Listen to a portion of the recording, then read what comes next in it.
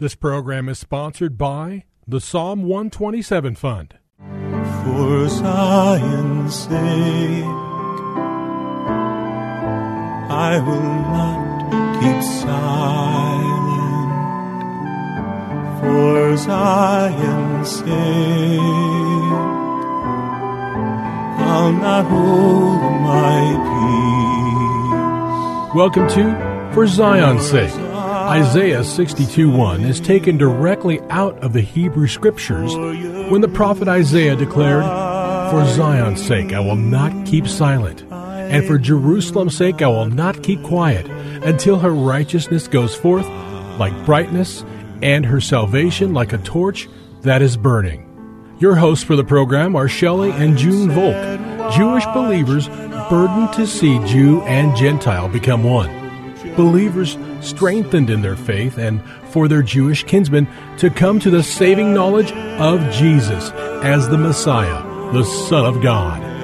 Good evening to you. Bless the Lord and welcome to For Zion's Sake. We thank you for joining us. We're the Volks. My name is Shelley. And my name is June. Hi, everyone. Junie, I really find it amazing that in the midst of the world crisis that we're going through regarding the coronavirus, we're also entering into the season of the appointed times of the Lord, specifically Passover, which is one of the most significant times for the Lord. And Passover occurs on the Hebrew calendar on the evening of the 14th day in the month of Nisan. Specifically, that is Wednesday night this year. And that is followed the following day by a feast called the Feast of Unleavened Bread on the 15th day of Nisan, which begins on Thursday. That's a 7-day feast. So it's very, very significant time that we're entering into. This week we'll be sharing about Passover as well as the Feast of Unleavened Bread. And next week we'll speak about the Feast of First Fruits, which also is very significant. Now you might say that Passover really began in Exodus chapter 2, verses 23 to 25. And I say it, when you hear these verses, I think you'll understand why I said it. Now it happened in the process of time that the king of Egypt died. Then the children of Israel groaned because of the bondage, and they cried out, and their cry came up to God because of the bondage. So God heard their groaning, and God remembered his covenant with Abraham, Isaac, and Jacob. And God looked upon the children of Israel, and God acknowledged them. This is in other words, it all started by God hearing the groaning of the people. For over 400 years they were slaves in Egypt, and the bondage was terrible. But God heard the groaning. And it makes me think, Junie, for us in this situation at the world that we find ourselves throughout the world, we need to be crying out to God.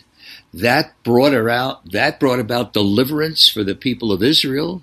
And I believe that our safety is when we find that Jesus and the Lord and our holy God is our place of refuge.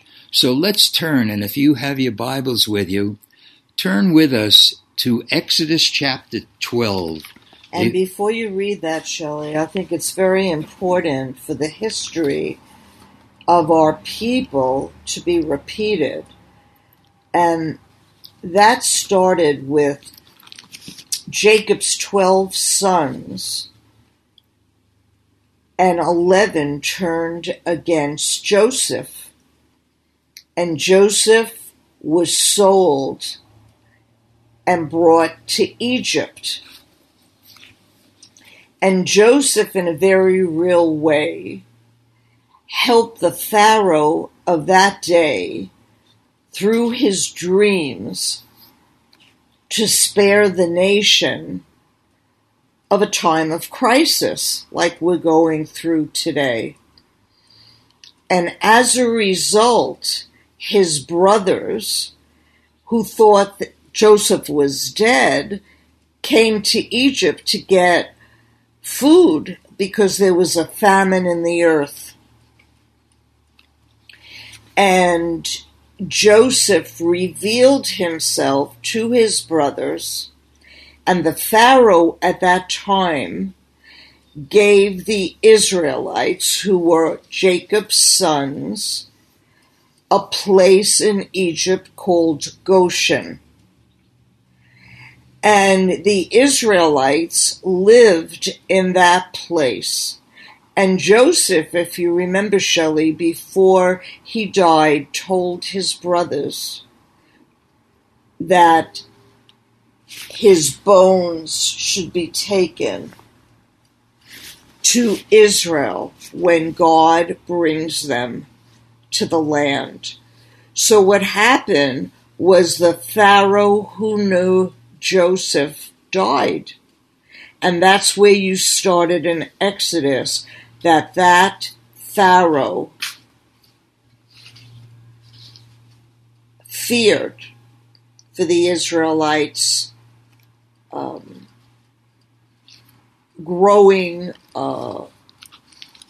multiplying, and then turning against Egypt. Interestingly, Junie, the more they suffered, the greater the bondage was, the more they multiplied. That's right. Which really didn't make sense, but God was with them even in that moment of tremendous bondage.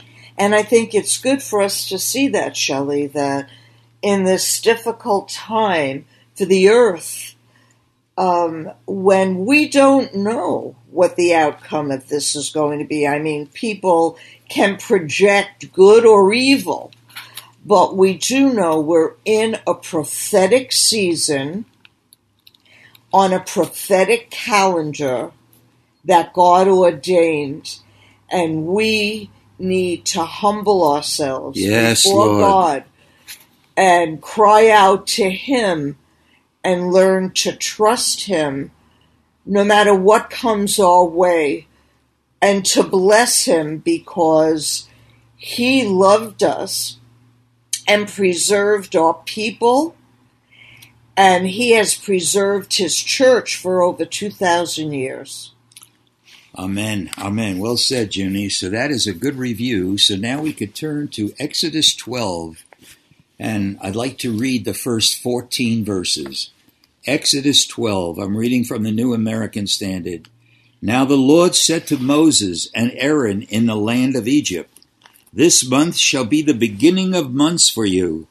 It is to be the first month of the year to you. Speak to all the congregation of Israel, saying, on the 10th of this month, they are each one to take a lamb for themselves, according to the fathers' households, a lamb for each household. Now, if the household is too small for a lamb, then he and his neighbor nearest to his house are to take one according to the number of persons in them. According to what each man should eat, you are to divide the lamb. Your lamb shall be an unblemished male, a year old. You may take it from the sheep or from the goats, and you shall keep it until the 14th day of the same month. Then the whole assembly of the congregation of Israel is to kill it at twilight. Moreover, they shall take some of the blood and put it on the 2 doorposts and on the lintel of the houses in which they eat it. And they shall eat the flesh that same night, roasted with fire, and they shall eat it with unleavened bread and bitter herbs.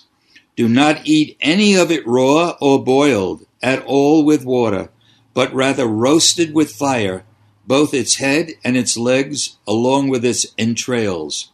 And you shall not leave any of it over until morning, but whatever is left of it until morning you shall burn with fire. Now you shall eat it in this manner, with your loins girded, your sandals on your feet, and your staff in your hand, and you shall eat it in haste. It is the Lord's Passover.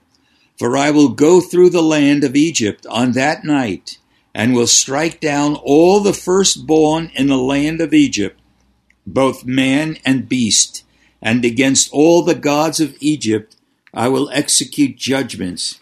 I am the Lord. And the blood shall be a sign for you on the houses where you live. And when I see the blood, I will pass over you, and no plague will befall you to destroy you when I strike the land of Egypt. Now this day will be a memorial to you, and you shall celebrate it as a feast to the Lord. Throughout your generations, you are to celebrate it as a permanent ordinance. Powerful, powerful words, Junie. And this feast is memorialized and held every year for about 3,500 years. Wow. And just as I shared, Shelley, about Joseph being sold into Egypt, God raised up a deliverer. And that deliverer was Moses, who was an Israelite. And Moses was put in a basket, and the Pharaoh's sister or daughter? Daughter saw Moses floating and picked up the basket and raised Moses as her son.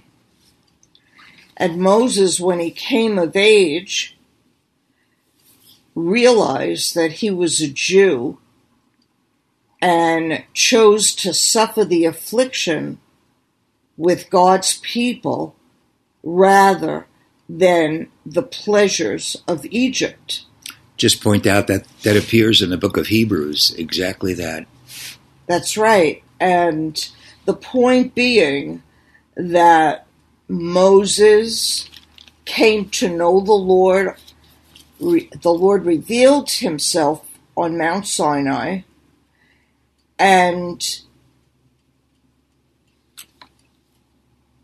Moses became the man that God chose to go to Pharaoh. And he said, "Let my people go, that they may serve me." So just to know that Pharaoh's heart was hard, and he would not let the people go.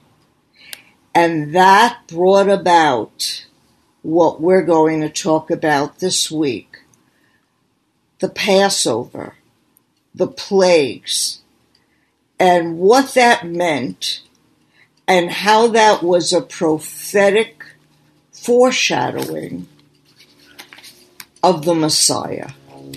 Amen. Really, it's powerful, June. And speaking of the Messiah, we notice in Exodus 12, the Lamb is referred to in verses 3, 4, and 5. And the first 3 times the Lamb is referred to, it's called a lamb. The next time it's called the Lamb. And in verse 5, it's called your Lamb. So we see the Lamb of God is a very personal thing. It wasn't just or the, but can we consider the Messiah our Lamb? And he was and always will be considered the Passover Lamb. So, Father, we thank you, Lord. Thank you, Lord. We thank you for the basis of our understanding and who the Lamb of God is, and knowing that the blood that was effective on that Passover night is as effective today as it was then. We thank you and praise you for the Lamb of God, and that we could say he is our Lamb. In Yeshua's holy name. Amen. For Zion's sake. Thank you for joining us this evening.